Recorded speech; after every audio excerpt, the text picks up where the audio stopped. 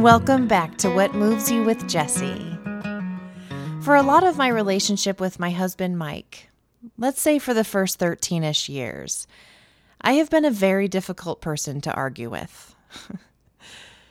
In the very early days, it was not uncommon for me to hang up on him, and as the years went on and we got our own place together, I would slam doors, cabinets, whatever was around me to make it known that I was unhappy and not feeling heard. And here's the thing.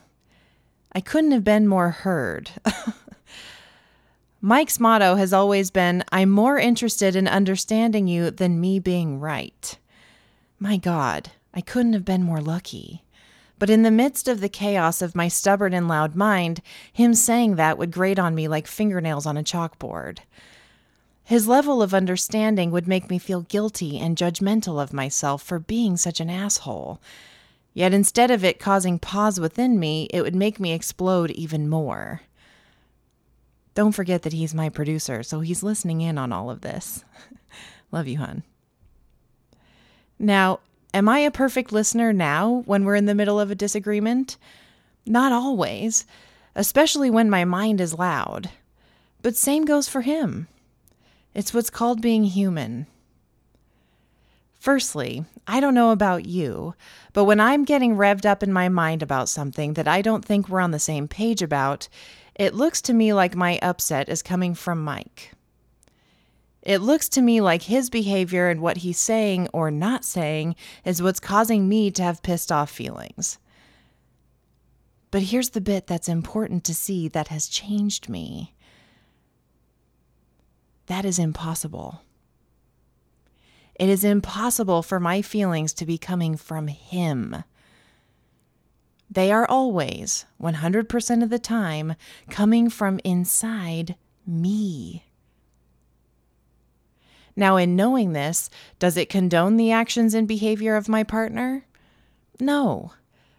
But recognizing that my state of mind and feelings are always coming from inside of me gives me some brevity in the situation. Knowing that your state of mind and feelings are forever and always your responsibility is incredibly empowering. Here's why. When Mike and I argue now, at some point in the argument, I wake up to the feedback my body is giving me.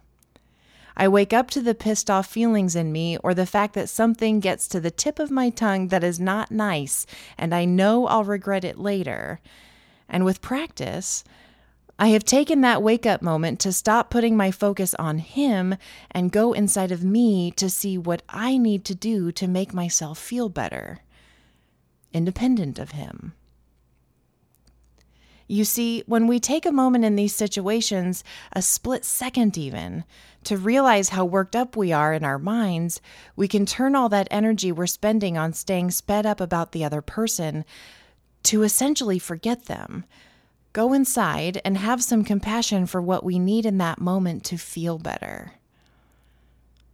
Without the understanding of our minds, what do we typically do? We spend a bunch of energy on going in circles in our mind of how the other person isn't understanding us, is frustrating us, is ridiculous, yada yada. And that's just an innocent misunderstanding of the mind.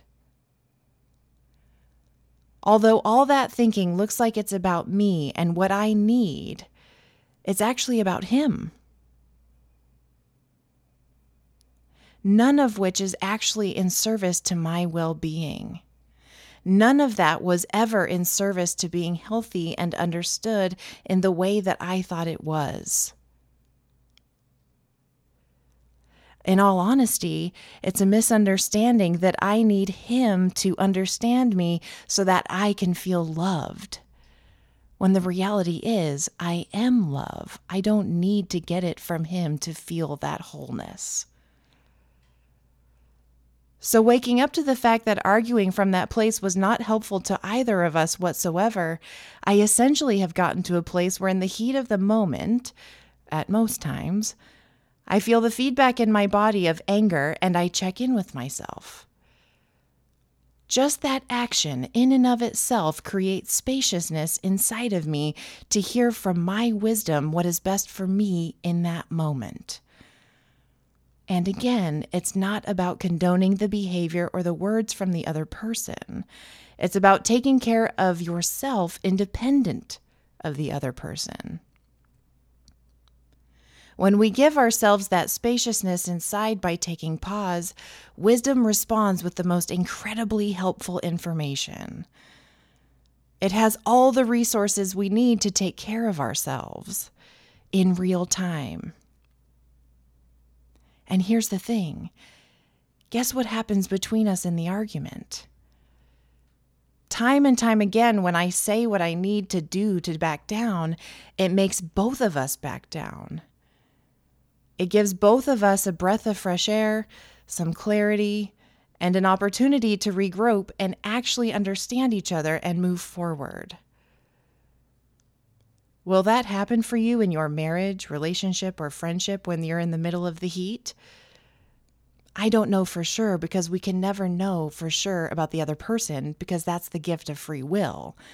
But I do know that it's a game changer for breaking the energy up in the moment and incredibly helpful and empowering to take care of you in the midst of things. And just to touch on an example, it's not like a big dramatic, "Excuse me, let me take pause for a moment to listen to my wisdom and forget about you for a second." No. As we all know, when you're in it, you're in it. And there's no time to intellectually stay ahead of yourself, considering the pace your running mind is inevitably already dialed in at. But here's how it goes for me. I find myself sped up and arguing. I feel the anger rise within me. Then, "Mike, I'm about to say something I'm going to regret. I need a minute." Or I just remove myself. It doesn't matter at that point if he's still talking. The pause that I've given myself to take care of myself is what blasts open my consciousness to what I'm doing. And everything I need to hear to help myself in the situation comes forth. The results for us have led to more clear communication sooner. A sense of compassion for each other's low mood, clarity of mind, a sense of closeness and intimacy in the midst of trying to understand each other, and a willingness to have a change of heart. So here's to all of your future arguments and the beauty that can come from them. What a concept. Sending love in all directions, and I'll see you next week.